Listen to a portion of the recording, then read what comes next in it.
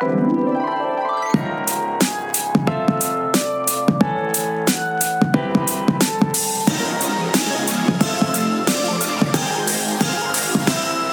to You're Making It Worse. I'm Elliot Glazer. I'm Brent Sullivan. And I'm H. Alan Scott. We're here. We're queer. Meh.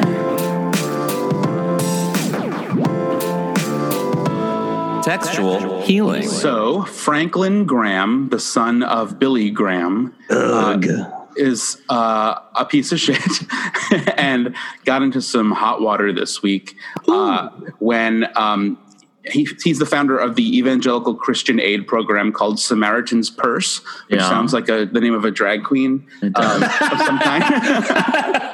But anyway, so Franklin Graham doubled down on a policy allegedly banning LGBTQ people from volunteering at this like emergency hospital they set up in Central Park in the city. They're calling it a mobile ministry center, and it was set up at the end of March for overflow from Mount Sinai. Mm-hmm. So all these people, so apparently volunteers have been turned away because they're gay, including healthcare workers, because they're supposed to adhere to a, quote, statement of faith in which marriage is defined as exclusively the union of one genetic male and one genetic female. Genetic male. They add genetic male. Did they really? Oh, wow. So basically, if you want to help at this mobile ministry, you can't if you're gay. But go ahead. I was just gonna say, it's just so funny to think, in the middle of this absolutely unprecedented pandemic, that you could, in the middle of the night, go to the front doors of this impromptu clinic in the middle of Central Park to be like, hey, I'm here,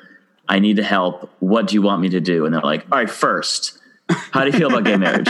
Are you genetically male? Yeah. Are you genetically male? It's just so ridiculous. Yeah. They won't even let you volunteer. I know. I mean, well, we should preface this that, religious organizations are often in this country, like it or not, exempt from certain sort of things that we feel are like things that they shouldn't be exempt from. For example, like certain forms of what we feel is discrimination. And so there are like, for example, at schools and stuff, they can, like, private schools that have religious denominations, they can deny certain things, expect certain things. Like, there's different rules. Mm-hmm. And the kicker is, if they get certain tax money, I think they can't do. I mean, there's different laws in different states, and it's all different. I'm surprised in New York City that the mayor hasn't. Well, that's the thing. There's a New York State Senator Brad Hoylman, who's gay, tweeted about it.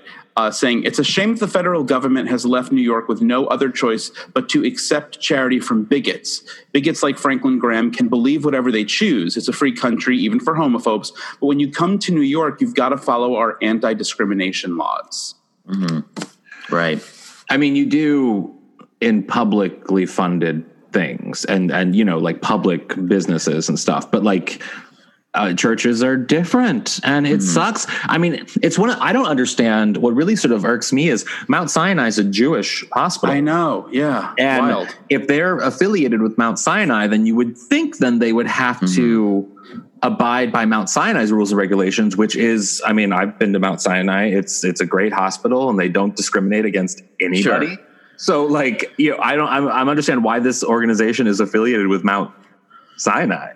Yeah, he's such a piece of garbage. And like, I still remember like people, for whatever reason, singing the praises of his father, Billy Graham. And in I don't know why I only focus on this one person, but I'm always thinking about Kathy Lee Gifford, the way she would talk about Billy Graham and Franklin Graham. Everyone has a story. I see morning talk shows have really played a central theme in your life, your entire life, Elliot, it seems. No, I mean, it's just the idea. I just remember her so clearly. He views political evangelicals through the prism of morning talk shows. We just watched the Kathy Lee Gifford workout video, and in it she calls Frank, her now deceased husband, love machine Frank Gifford. Oh yuck! Boy. Yeah, baby. I gotta love when Christians are extra horny. I was going to say that I could have sworn that I always feel like when people talk about Billy Graham, they always kind of put him in a slightly different category as like the Jerry Falwells, that Billy Graham was a little bit higher end. A little higher end, I guess. He was because he was Jerry Falwell was connected with sort of the rise of the evangelical Christian right movement in the 1980s when Reagan became president. He was deeply connected to that. And so Jerry Falwell was inherently a political figure. Billy Graham was not quite so a political figure, but he was deeply connected into the political world because of his affiliation with various presidents dating back to John F. Kennedy. And there's that documentary on Netflix called The Family about the religious organization in DC that is very much involved with the prayer breakfast that happens at the White House, but sort of the organization behind that. And Billy Graham is somehow connected to that. And he has this sort of like statesman almost figure because he met with world leaders. He met with the Pope. He met with the Queen. Yeah. And the Queen was like, she was moved by him. I mean, he was one of her like closest confidants. And I mean, they covered in The Crown, like when they first met and how important that was. So he was really a world figure, religious state. Was he a televangelist? No, that he came long before televangelist. I mean, he had television programming when that all came about, but he wasn't selling like holy water in a glass vial. Like Jim Duggar. He was very, I mean, he was polarizing. And I think if I'm remembering correctly, he was one of the religious figures that sort of normalized John F. Kennedy Catholicism in a way. But Kathy Lee would talk about him with this reverence, as if he was like, this reverence about, Billy Graham, he does this, he does that. Well, everyone did. President Clinton did. I mean, it was So was he as likely to be as outwardly homophobic as his son? I mean, no. I will say, from what I know of Billy Graham and my family's love of Billy Graham, even oddly, he has a deep connection to Missouri. He wasn't that sort of alt-right figure that his son has kind of become in the era of Trump, where he's been sort of, his son became more in line with the Jerry Falwell idea of religious leaders. Right. And Billy Graham was a bit more, I'm sure he was a homophobe, and I'm sure he hated gay people, but I think he was maybe a bit more diplomatic about it than his son. So that old school school political views, which is, I don't share my political views. Very much so. I wouldn't be surprised to hear that. Yeah. He went on, Franklin Graham went on Laura Ingram's show on Fox News. Because that's where you go. Of course. And of course she welcomed him with open arms. This is the same woman who I think outed her brother and a bunch of gay people in her college newspaper. Right. In the 80s, more or less, by the way. Yeah, awful. Anyway, so he said to Laura Ingraham that he's not homophobic. He says, I'm certainly not going around bashing people because they may be homosexual. I don't bash them. He said, I want them to know the truth, that God does love them and he died for their sins, and they would refund and put their faith and trust in him. If they did that, God would forgive their sins like you forgive me. I'm a sinner too. I don't bash them. I just shake them into submission. Exactly. And they don't know better until I tell them to do better, how to do better. Obviously, I mean, I don't think we have to tell our listening audience that it's ridiculous. I do think it's kind of a bummer. I don't know. I think it's a bummer under circumstances like this that, there is no crisis emergent enough such that this particular, charity nonprofit is willing to accept even the free assistance from gay people. And I think, not even patients. I think at the end of the day, though, my fundamental belief. You're both looking at your phones right now, by the way. But I'm looking at something. I'm watching you both, and I'm sorry, Elliot's touching his nuts, and Alan is looking at his phone. But it's my fundamental belief. It's just the slippery slope argument, which is if they see that gay people can be a help during, or even one gay person can be a help during a pandemic, then, well, what's to say they can't be a help for when you throw up your next, impromptu clinic or something, and so they just doesn't matter. They don't care. It doesn't matter. If they give an inch, they have to give a mile. So they always have to. I mean, coronavirus could be killing 80% of the world, and they would still say no gay people because if we survive, then we want to make sure. Which, by the way, is like the most ironic. It's the most ironic turn you could take. The idea that these people are so, God-loving and open. They're so open and faithful, and it's all about like the human race and this sort of acceptance of everybody. But it all comes at a price, and you're not even allowed to volunteer. Well, if you don't align with that. It also goes against the sort of precedent set during the HIV/AIDS epidemic, which is what I was looking up on my phone, Brent. Well, you should have been focused on my words. Sure, we all are. But that the Catholic Church's hospitals in the city, particularly now shut down, St. Francis and St. Vincent's Hospital and St. Clair's Hospital, two large Catholic hospitals that these nuns, even though the hierarchy of the Catholic Church was saying, this is wrong. These people are getting this disease. Gay people are getting this disease because of their sins, all these things. And the nuns took a very direct approach because they were being turned away from other hospitals in the city. And the nuns were saying, come to this hospital. We'll help you here. And because they put aside the religious belief of them being sinners, because it was their belief that everyone deserved care. Right. Everyone deserved health care. And that, I'm sure there were some nuns that turned some gay people away. I'm not saying they all were great, but I am saying that there is a precedent in the city that there was this one nun, Sister Carol, who sort of led this movement of nuns in New York during the 1980s, during the height of the AIDS epidemic, to care for queer people who were dying from the disease or the virus. And this goes against that. And New York City is not a place where you turn someone away because of your bias against them. It's just not. Right. Yeah, Jerry Nadler once again, to be a little clear, though, they're turning away volunteers, not patients. Well, they might also be turning away patients. Yeah, we don't know. Jerry Nadler wrote a letter to de Blasio and Governor Cuomo and Mount Sinai's Health Systems CEO, Kenneth David, asking for answers regarding the discriminatory practices, saying we're concerned that as a result of potentially facing discrimination and cultural incompetence, queer individuals, LGBTQIA individuals may not seek medical attention. So not even just volunteers. Gay people might not want to go there because of this. We also but that's not what the article is about. The article was about volunteers. Well, Alan, I think if you're a stickler on being fair and honest. So I am. The article but I also want to volunteer being rejected. You have to also be clear that when people are turned away, volunteers or even patients, oftentimes when patients are turned away, we don't know the end result of why they were turned away or how they were turned away, because they often die.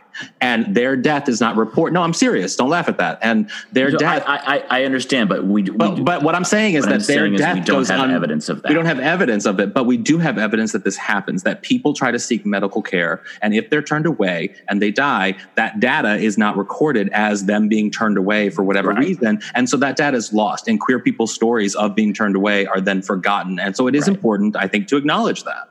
Well, yeah, also, I also will say there's something called the Emergency Medical Treatment and Active Labor Act, which is a doctor can deny treatment for various reasons, but they can't refuse to treat a person with life-threatening at a public institution, at a private religious institution, hospital, especially this care unit. If they turn someone away and that person isn't able to get care anywhere else, then that person's story is lost, because this unit is able to turn someone away. That code of ethics among doctors that you just read does not apply necessarily to religious institutions, that they can do whatever they want because they're privately funded. All right.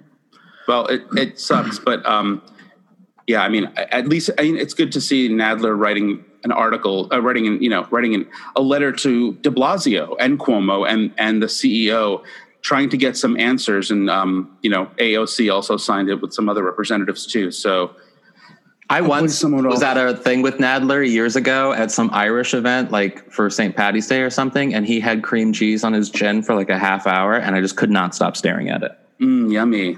Yeah.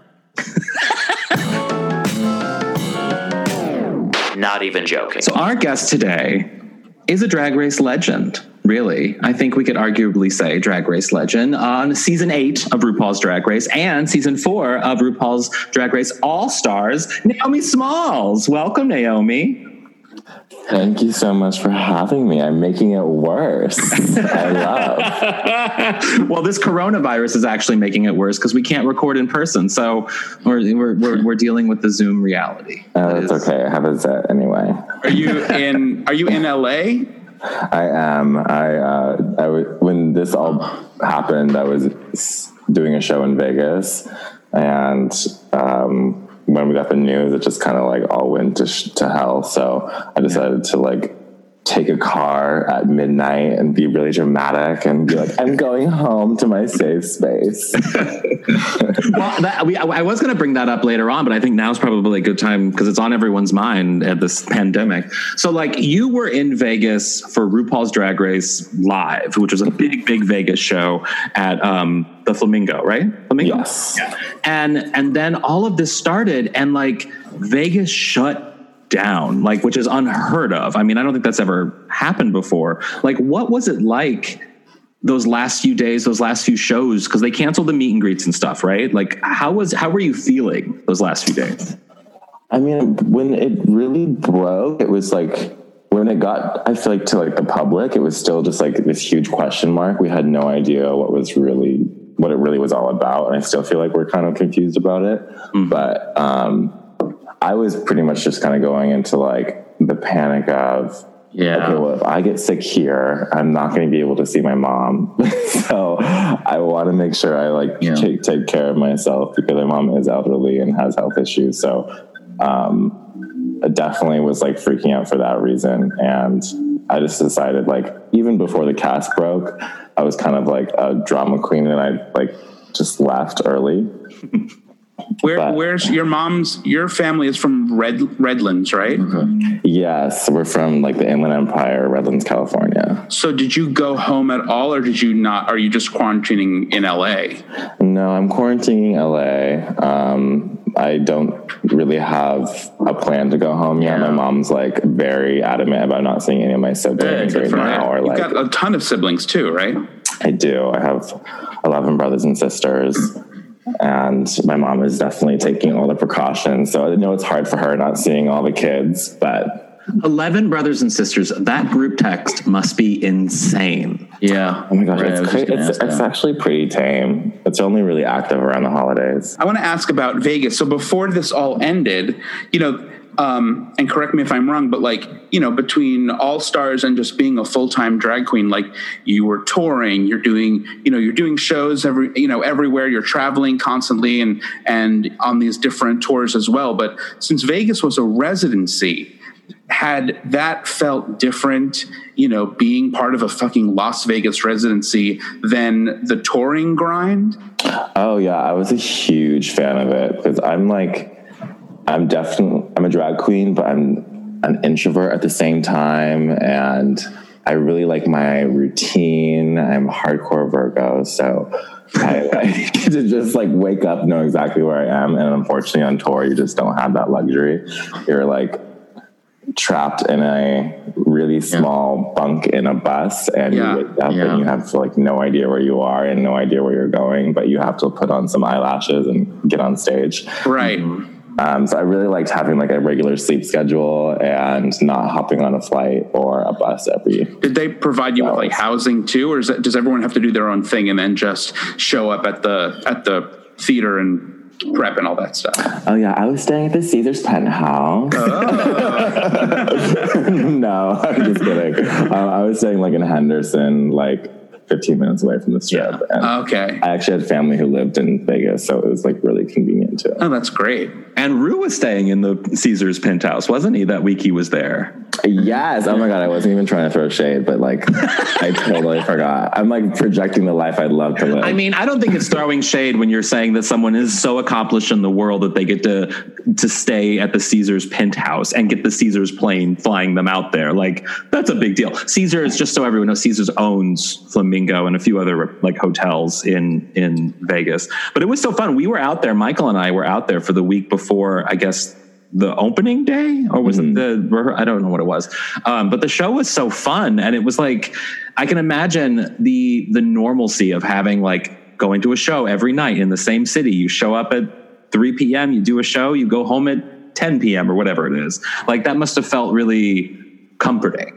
Oh, totally. Absolutely. I used to like love like doing my makeup at home and showing up and like having to walk down the strip like in full like wig and hair. Oh my God. And it was fun though, with like whatever like soundtrack is playing in my ears. Did you go out like on your nights off or whatever? Did you like are you one to go out to like gay bars and or drag bars and see other people perform, or are you more of a homebody? Oh my gosh, when it first started, like I was 21 after season 8 of RuPaul's Drag Race, and I like soaked it fucking up. Like I was pretty much blacking out and coming to on an airplane. Always like making my flight on time, but I definitely used to party hard. But now I just really like to, unless I have a day off the next day, I just cannot like consume alcohol like that anymore. Do you still go out to like drag shows, or is it just, have you had enough and you just need to like decompress? Oh no, that's like pretty much the only way you can get me to go out is if there's like a show. Oh, okay. That's great. I think the last time we went out, Michael and I went out, was to your show at Mickey's at Showgirls. Oh yes. Yeah. Yes. You went back to Vegas to perform, I guess, after that, didn't you? That was like my last club gig, I guess.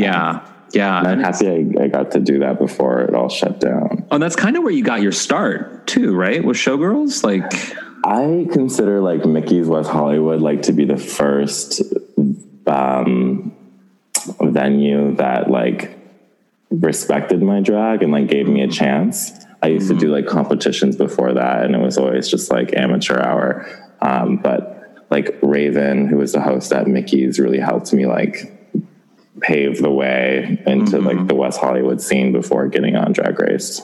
Yeah, and that's something that like has always surprised me, because like when you started, because we have a mutual friend, Ricky, who you're a longtime friend with, and one thing that I love about you is that like you do keep it kind of, the people you work with, even with your drag, you keep it sort of within a tight knit circle of people that is sort of like a family in a way. And Michael makes some of your looks, and like Ricky helps you out and travels with you, and it's great. And that period between when you started drag and when you got on Drag Race was really short. It was only a couple of years. And then you're this like world famous drag queen. How did you, you said you drank a lot, but like, how did you adjust to like that sort of overnight immediate fame? It's really cool. Like I really love my time on Drag Race, and I have to say, like, I have so much respect for that like 16-year-old kid who literally was just like so obsessed with this television show pretty much, and had an interest in makeup and was like, oh, maybe that could be like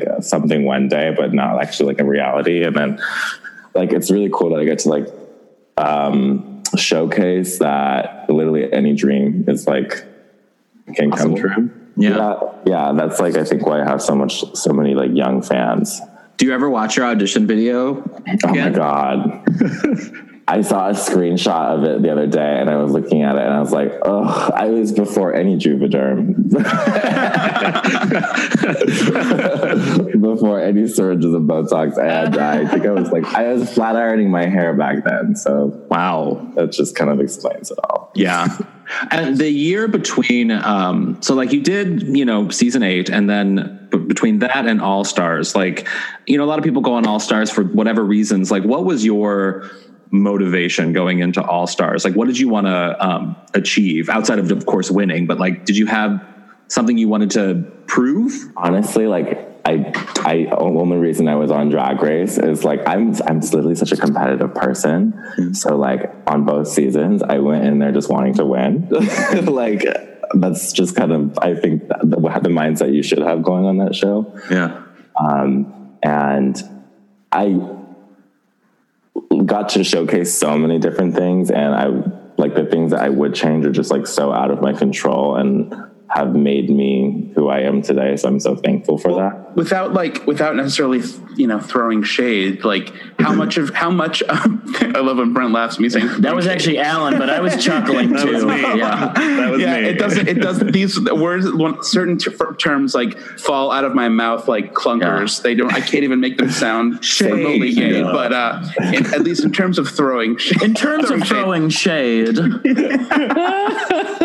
No, but like how much of your experience do you want to go in and win? You want to go in and win the show. You want to go in and win All Stars. How much of that feels deterred by producing and producers, or like forces that are out of your control? Because like obviously sometimes people on any reality show, but also on Drag Race, will blame the edit, or the edit will be, how much of that feels real to you, and how much of it feels just like it's out of you, it's in your control or out of your control? I definitely think that winning Drag Race was definitely not like in my control, and I got a little I think I got a little wrapped up in it, like the competition, because I was just like so focused on wanting to win. And even though I had that like focus that I wanted to win, I still feel like I got to showcase like a lot of like my personality, and like I honestly, I could see like 2 episodes into All Stars that I was not going to take the crown, but it wasn't going to stop me from giving my like 100% every week. Right. Did you feel that? Oh my God, absolutely. But really? Like, I think that's when you look at Drag Race and you look at the guest judges and you like hear the puns, like, and the critiques and everything. It's like, that's not necessarily my style of drag, I guess, in that way, but like nothing against it. It's just like a different kind of style. Do you mean like different? Oh wait, you mean like less humor, more like high drama kind of thing, or pageantry? I don't even know if it's like a less humor way, because I do think I'm like pretty witty and I have like a pretty good sense of humor. I can attest. But I'm not like gonna do a parody of like tucking, because it's just like not my like style, Right. Yeah, exactly. But that's perfect for Drag Race. Like it's perfect, but just not for me. I think that's something that like, the three of us, I mean, I do drag, but like Brent and Elliot, like with performing and doing stand up and just comedy in general, like there is this sense of you go in, you kind of have to be competitive. You have to really be competitive to try to get anywhere in this business. And then when you're in it, there's this sort of, it starts to normalize, and you're like, you have no control over like getting on Conan or getting on whatever. Like you have to keep working, and hopefully it manifests in a way. And I think Drag Race is probably a lot like that. Once you get there, it's like you have no control, so you might as well just play the game and hope it all works out. Right. Yeah. Never let it like get in the way of you just like trying to present the best version of yourself. Exactly. Yeah. How do you, Alan knows that I'm a big fan of lip sync assassins. I love a lip sync assassin, of which you are one. How do you, obviously on Drag Race, these are the songs are chosen ahead of time. And then you have to kind of, be malleable enough to sort of shoehorn your brand or who you are into the song. How do you choose a song, or what songs you're going to lip sync to in real life at shows? What appeals to you about a certain song or a certain artist that makes you want to lip sync their song? Honestly, my best friend Ricardo has taught me so much about performing and like keeping an eye out for like certain like nuances in songs that really stand out to you. When I am obsessed with a song, like I'm playing it on repeat until I'm so sick of it.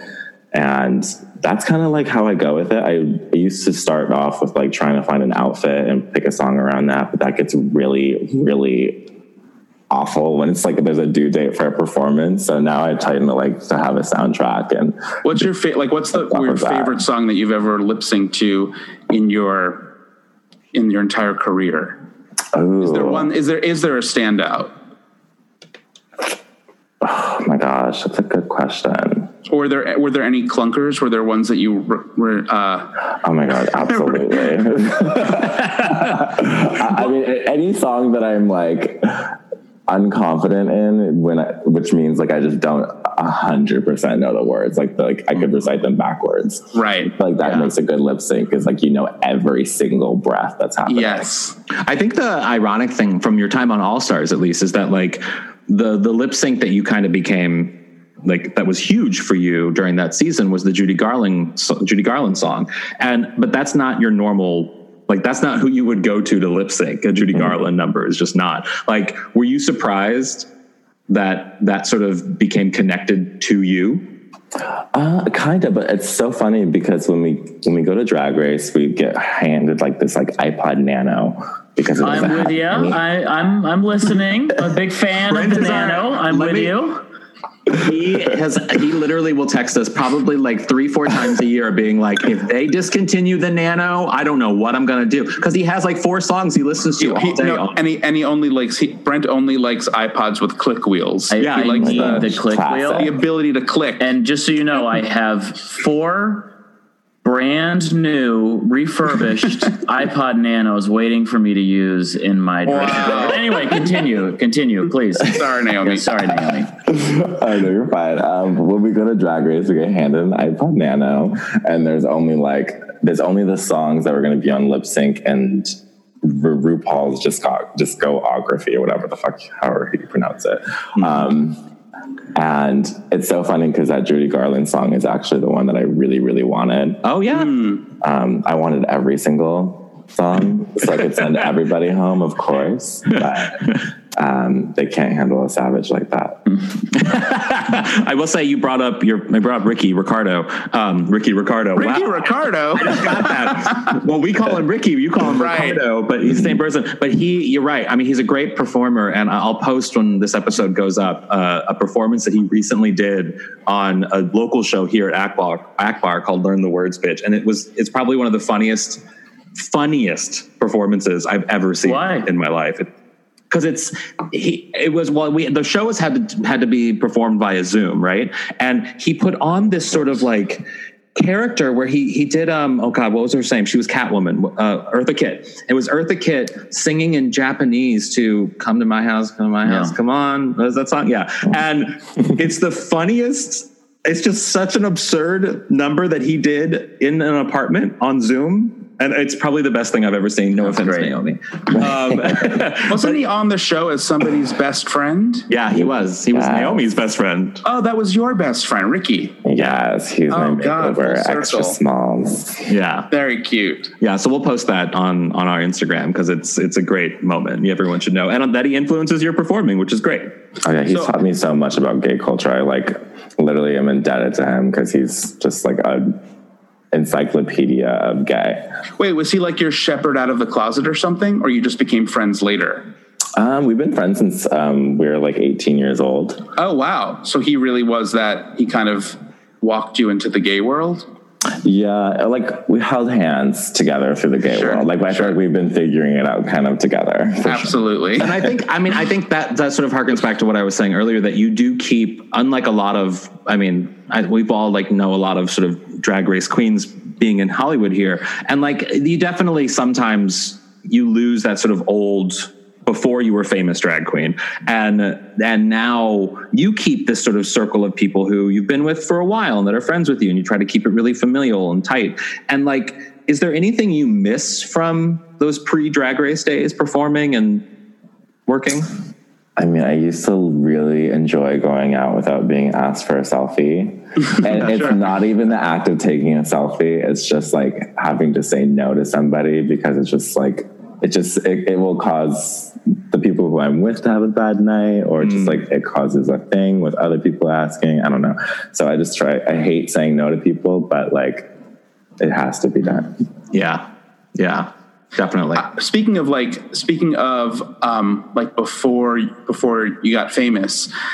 So now obviously you're world famous, truly one of the biggest queens to come out of the show. And so the boys know that I'm quite naive when it comes to the boys. When have you ever called us the boys? The guys, the boys. I know. My full nail set, hilarious. I'm seated behind Barbies, and you're calling me the boys throwing shade. Oh my god, I'm terrible at this stuff. No, but ultimately, the guys know that I have always been naive when it comes to the idea of the sort of kumbaya brotherhood among queer people, that there's everyone's in it together. And obviously I am quite wrong with this, but when it comes to drag queens, obviously there's a lot of, I'm going to say it, shade throwing, on the show and in real life. But I always wonder how much of the sisterhood is real, and is there like bickering like your siblings? Are there actual like, is there actual competition in the real world of drag, or does it feel more, I don't know, kumbaya and sisterly? I feel like kind of to tie back into like what Alan was saying, is like I really like to keep my core group, and I'm so thankful for RuPaul's Drag Race. One, just because it like changed my life completely as far as career wise, but it really helped me build like the strong bonds that I have today. Like I have Kimchi, Bob the Drag Queen, Monet Exchange. Like those three especially are the queens who I endured summer camp with. Right. And like to this day, I would like go to bat for them. Like I am really thankful for those relationships. But as far as like, I mean, it's like when you go like to YMCA summer camp, like you go and see these people for 2 weeks. Yeah. And like, it's like when you go home, you're not necessarily like writing them a letter every single damn day, you know? Right. So it's just like you click with some people more than you do with others. These two were too afraid to go to sleepaway camp. So that's I don't correct. know. By the way, that is correct. It is kind of funny. I have always noticed, I might have mentioned this on the podcast before, but sometimes like you watch the Oscars or something and like someone will get up there and be like, my co-star in this film, you are my love. And you're like, you were probably on set for like 5 weeks together. Like, how could you say that? Like, I know it seemed really intense because now we're watching the movie, but we all know sometimes movies don't take that long to shoot. I guess it depends on the schedule. Right. But like, it's just so funny when like, I don't know. Yeah, I get that. It's like what our friend says, past guest on the podcast, and all of our friends, Brandy, that where she says that forced merriment, like you're forced to be happy and you're forced to believe that this is all happy kumbaya, yay. But in reality, like, it's like what the whole point of this podcast is. It's okay to like kind of hate gay people sometimes. You know what I mean? It's for the right reasons. It's got to be for the right reasons. It's for the right reasons. Exactly. Well, speaking of hating gay people, can we talk about Wendy Williams? Oh my God. My queen. You love her. No, and she is a complicated figure. Yes. And I will admit, I will say it right now, even though I feel like listeners are probably going to be like, why? I love Wendy Williams. I know you love Wendy Williams. Why do you love Wendy? And how do you like explain to the complicated nature of Wendy? Oh, I mean, I'm fully aware that there are some problematic things that are said. Yeah. I guess it's like almost in the same way that like when your rude aunt like says some bullshit that she should not be saying, like you like want to just like still love her. I just have like my whole life, like my very obsession when I was a kid was like socialites, and I was always obsessed with like Nicole Richie, another Virgo queen.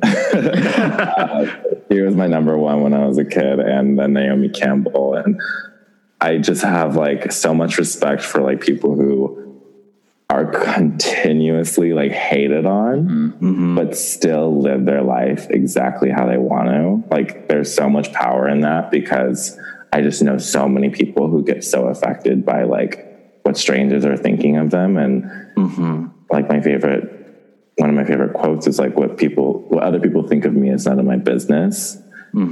And I don't think it should. Wait, was that RuPaul or Maya Angelou? Because I literally don't remember. It's RuPaul, right? It was the late great Rosa Parks. No, it was definitely RuPaul. Okay, good. I wasn't sure. Wait, so my question to you guys, to both of you, and Brent, I think you might agree with me on this. So I was being excluded. Okay, go ahead. Yes, thank you. Well, because Alan and Naomi both love Wendy Williams, and a lot. And I have to say, I don't understand Wendy, because when I see clips of the show, and one clip that you made famous on Drag Race is her faint, like getting dizzy and fainting on air. So I have to, like, I don't understand when I watch the show. It seems like anti-television, meaning the long awkward pauses or the times that she says things in word jumbles that I can't make sense of what she just said. And I'm like, do you appreciate that? Is that something you block out in your fandom of her? Like, where does her like weirdness and her like weird way of being on television fall into your love for her? Or is that just something I'm like obsessed with? explanation for that is like, okay, so this bitch, she gives 5 live shows a week. Of course there's gonna be weird shit that happens. Like if you follow anyone around for an hour a day, like of course you're gonna see they're weird. Like it's just gonna happen. And thank God that she's been on for like so many seasons to provide us. She's like the most meaningful person in your life. I wouldn't say that, but she's definitely on the top 3. She's definitely, I mean, I think for the same reason, I don't, Naomi, you don't watch The View, do you? I don't. I only like tune in whenever like one of my girls is on there. Yeah. I know. So Elliot and I watch The View religiously, daily. It happens. And I like Wendy in the same way that I keep watching The View. I know that it's problematic. I know that Whoopi Goldberg doesn't know what she's talking about half the time and doesn't want to be there. And she says a lot of really weird shit, but I can't turn away because guess what? She's my girl. Like I'm there. I'm committed. I'm going to watch this train wreck until the very, very end. And it's the same with Wendy. Wendy is a walking train wreck and I love train wrecks. I don't want to go to brunch with a train wreck, but I want to watch it. Mm-hmm. And like, she's that to me. She's that train wreck that I can't turn away from. That's how I feel about like Wendy Williams, Naomi Campbell, Kim Kardashian. Like I'm very happy never meeting these people ever in my life. I just like to have like whatever the fuck my mind has concocted the image. So the Kardashian one, that does get me to another question. So I also love the Kardashians. I struggled with admitting it for years because I felt like it was a bad thing to admit publicly that you like the Kardashians. And I literally like kept it a secret while I was secretly DVRing it at home. But I love the Kardashians. What do you think it is about the Kardashians? I mean, they're kind of gay men anyway, but what do you think it is about the Kardashians that like make them so appealing to gay people? I mean, I don't know how to sum up the gays. I can't speak for them, but I definitely know for me, it kind of ties back to like, I mean, they are so hated on. Like you either love them or you hate them. There is no gray area with them. So I have to respect that because that's like a crazy life. I can't imagine everything being documented and people caring what I'm doing every second of the day. They're also like my California girls. Yeah. Since I'm from California, Southern California, born and raised, I just like respect the lingo, the vocal fry, the monotone. I didn't ask for this life. It's just what I'm dealing with. That's literally exactly why I don't watch. Well, then I may want to disconnect my audio. They take themselves so seriously, and I kind of love them for that. Like, I love how serious they feel like they are. Like, they feel like they're global ambassadors. Well, I would say that they are. They're definitely, I mean, from social media influencer to social media influencer, I fucking respect because they definitely influence the world.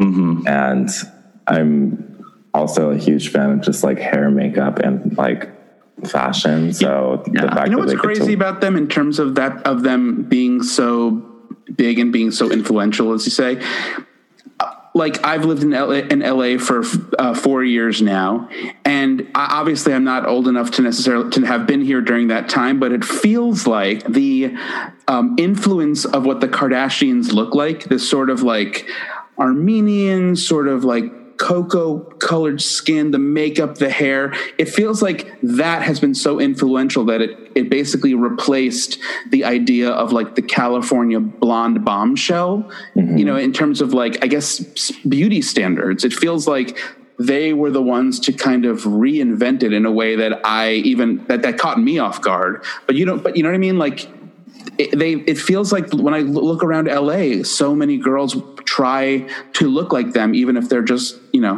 basic and Caucasian. You have to respect like people who can put down blue-eyed, blonde, white girls. I stand.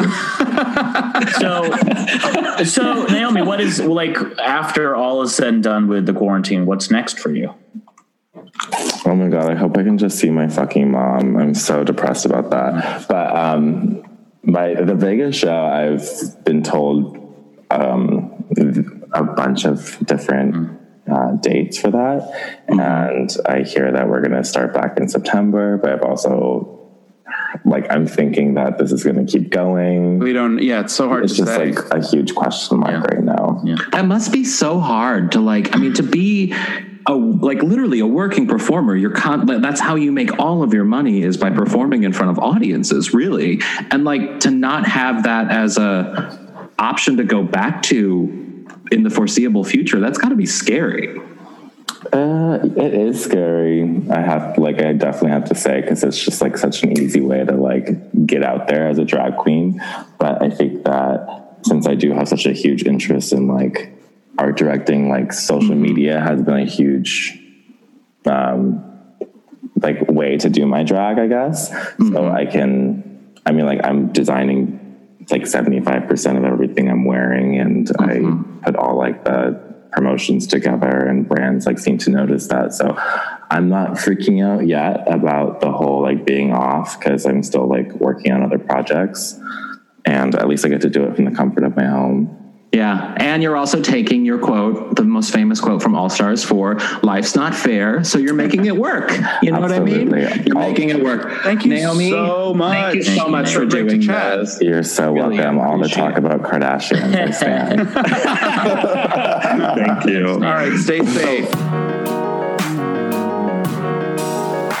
And another thing. So in late 2015, the multi-talented dancer, singer, and recent Cat actor Jason Derulo released a song called "Get Ugly." Now it's almost been half a decade since the release, but the song, which is not particularly good, has found a second act. It's uniquely found this place where it's on TikTok. It's created this trend on TikTok that allows queer teens to come out to their friends and family. And so there's a line in the song that says, "This girl's straight, this girl not." Oh my God, this girl straight and this girl not. Very, very Jason Derulo. And basically there are all these really cute videos. In my opinion, they're cute, of people, usually girls, coming out to a parent or a sister or a friend. And, when you can tell I think they're genuine, and you can see in all these videos that they catch the person by surprise. And it's a lot of them I found to be heartwarming. I was tearing up because it's just such a sweet, moving moment that's so silly. The song is so silly. The sort of the idea that it's a trending thing is obviously a little beyond our scope. But I don't know. I find it so cute. Are you calling us old? A little bit, yeah. I disagree. I'm not moved by these at all. Okay. I don't find. We were at a text chain last night, and I think both Brent and I were like, I don't get why this is a thing. I understand that it is coming out is a very important experience in every queer person's life. I understand that. And I think it should be a really moving moment, or whatever it needs to be for you. But I think when you turn it into a thing that plays into an algorithm and how high it gets brought up in your algorithm, I think when it gets turned into an attention grabbing thing, it becomes less cute to me, less genuine. Yeah. I guess I was saying to you last night, I guess at this point, I feel like the general consensus across all social media is, I want attention, I want attention, I want attention. And I guess maybe I give a pass to kids because that's just the world that they live in. I don't know. I don't know if that's a right or wrong response, but I don't know. To me, that just feels like, okay, this is the language that they speak. And so them doing this silly meme kind of, not meme, but this silly sort of, TikTok response it fits into their world in a way that I can't imagine it. So, what about see, for me, coming out is just so, I know it's meaningful for a lot of people, but I don't care. I don't care about the stories. I'm glad that it went well for you, but it just doesn't matter to me. So that's why it doesn't make me emotional. Cause I'm like, yeah, sure. Great. You're coming out. That's great. Via Jason Derulo. Fine. Well, I'm just surprised to hear that it strikes an emotional chord with you, which doesn't. Yeah, that did surprise me. That did surprise me. I didn't expect that. Probably honestly, it's the moment where the fact that, I don't know, I guess the fact that it starts as this silly thing, and you can see in, like, it's mostly girls, but you can see in their face the moment where they're telling their friend or sister, I'm gay. And again, I'm biased because all the videos I've seen, and I assume they're most like this, but they're all met with like a really warm response. And a lot of them start to like tear up, or their friend or family member or whomever is like excited. There's a warmth there. It's like an excitement it's just warm. They're met with like this sweet thing where they start to cry. But you don't think it's staged? You don't. I mean, no, I don't think so. I mean, I think I would be turned off if it looks staged. It feels like the ones that I watched, a lot of them looked very staged to me. I don't know. Maybe I expected it when I started reading about it. I was like, oh, this has got to be like a setup. But honestly, like, the ones that I watched, this one girl's with her friend, and you can see, again, it all happens in the span of 10, 15 seconds. So it's obviously quick, but you can see in her face that like something is happening. And when she says the line, "This girl's not," and she looks at her friend, and her friend looks back at her, and she's like, oh, you could just see, she's like, oh my God. And the girl nods her head and then starts to tear up, and her friend tears up and hugs her. And I'm like, I'm done. I'm out. I don't know. It doesn't do it. It doesn't do it for me. I mean, I think it gives me, it makes me feel like, it takes me back to those It Gets Better videos where I feel like I'm being forced to have a response to something. You know what I mean? Like, I'm forced to have an emotional response to this because somebody wants me to, like, is toying with my emotions. And so in order for me to like this, I have to have this like deep emotional connection to it because they're coming out or whatever. When in reality, I'm thinking like, wait, they had to know the song before they started filming this. Yeah, I never pay attention to lyrics. What if like you just recorded it and you pointed at yourself and like you just your friend wasn't listening to the lyrics? Yeah, well, exactly. There's a couple of that too. There's like, and that's sort of the joke too, is that a couple of them, the friend who says this girl's not, like waits, and because they're obviously watching each other through the lens or whatever.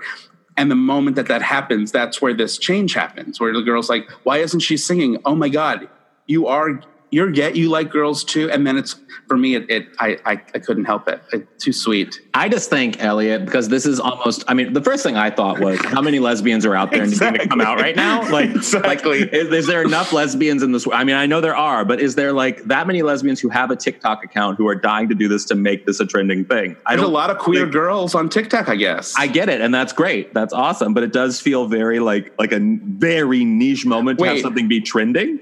Wait, Brent, I need to know what, Brent, you think of this compared to It Gets Better videos. I guess I think of them as like completely, I mean, emotionally speaking, it's the same to me. I don't know, like coming out to a song. I mean, please, to each their own. God love you. If that's your thing, if that makes it easier for you, that's God great. love you is Brent code for fuck you. Yeah, God love you. That's not true. But like, no, Joe Biden says God love you. He actually has. You can buy a lapel button that says God love you, Joe Biden. Yeah. Wow, 2020. Yeah, I don't know. it's almost like a less emotional It Gets Better video because like at least you can say what you like. You can make your story sort of personal, tailored to your own personal experience, as opposed to a song where I just keep having to watch a Jason Derulo song and people like coming out to it. I don't know. It feels very flippant to you guys, which I understand. Well, no, it feels it doesn't feel flippant to me. It feels completely staged to me. It feels like it feels fake. It feels not genuine. Yeah, I don't know. I don't know. I went in thinking the same thing, but then I watched them and they moved me. Again, it's also it's so generationally different from us, but also the people who came before us. Where it's like it's so wild to think about how coming out was such almost an impossible process for people older than us. And we were somewhere sort of stuck in the middle. And then It Gets Better videos sort of made it this pulpit for you to share this moving story where you wanted people to like feel for you, almost like in a human interest piece. And this TikTok meme is happening in clips of, 15 seconds. I don't think any of them are actually coming out though. Like, that's the thing to me. Like, I watch it and I'm like, wait, everyone knew this before you started shooting. You had to know the words. I don't understand how this is a thing.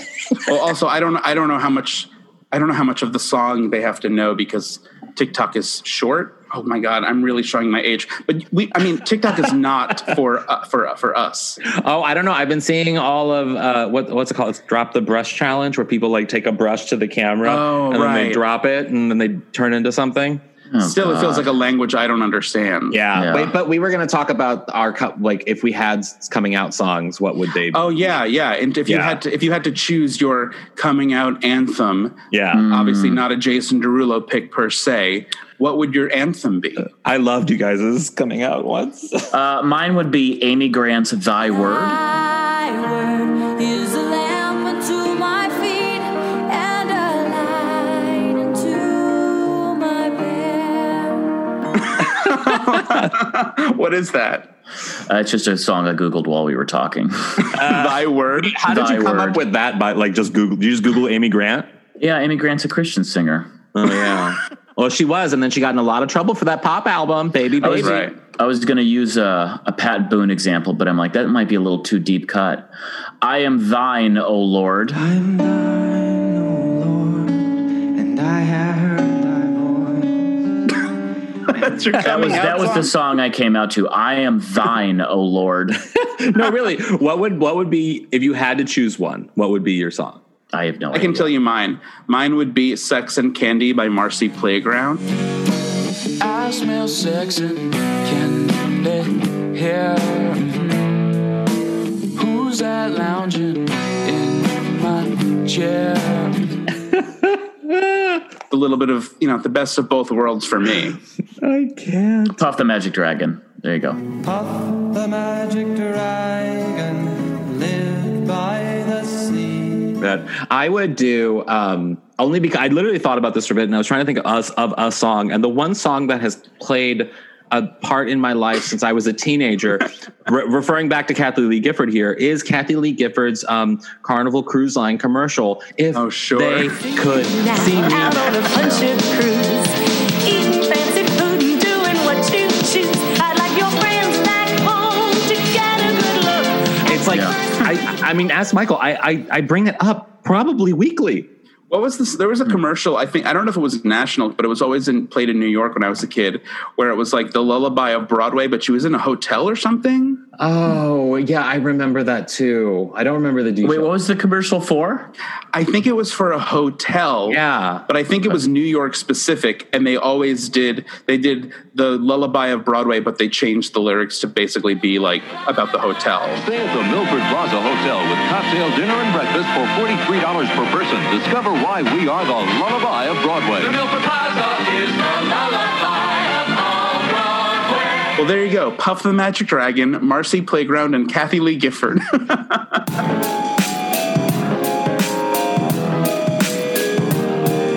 What would your aunt say? Brent, what would your Aunt Ramona say about something she heard on today's podcast? My favorite song is I Am Thine, O Lord. My Aunt Joanne would say, Kathie Lee was born Kathy Epstein. Was she really? Yes. I didn't know that. And now what would Aunt Ann say? My Aunt Ann would say, I Googled Jason Derulo, and the first picture that came up was he had a thing in his pants. It was showing. Oh, I've seen that picture. Yeah, that's a big picture. I've seen that picture. Literally, it's a big picture. Yeah. Brent's literally looking it up right now. Yeah, Googling Jason Derulo thing. And didn't it get taken down on Instagram or something? Yeah, so he posted it again with an eggplant emoji over it, I think. Yeah. He's nuts. I worked out next to him at the gym once and couldn't believe his presence. He was so putting on a show. It's a very Elliot thing to say. Yeah. Well, awesome. Right. Well, thanks for listening. I'm Elliot Glazer. I'm Brent Sullivan. And I'm H. Alan Scott.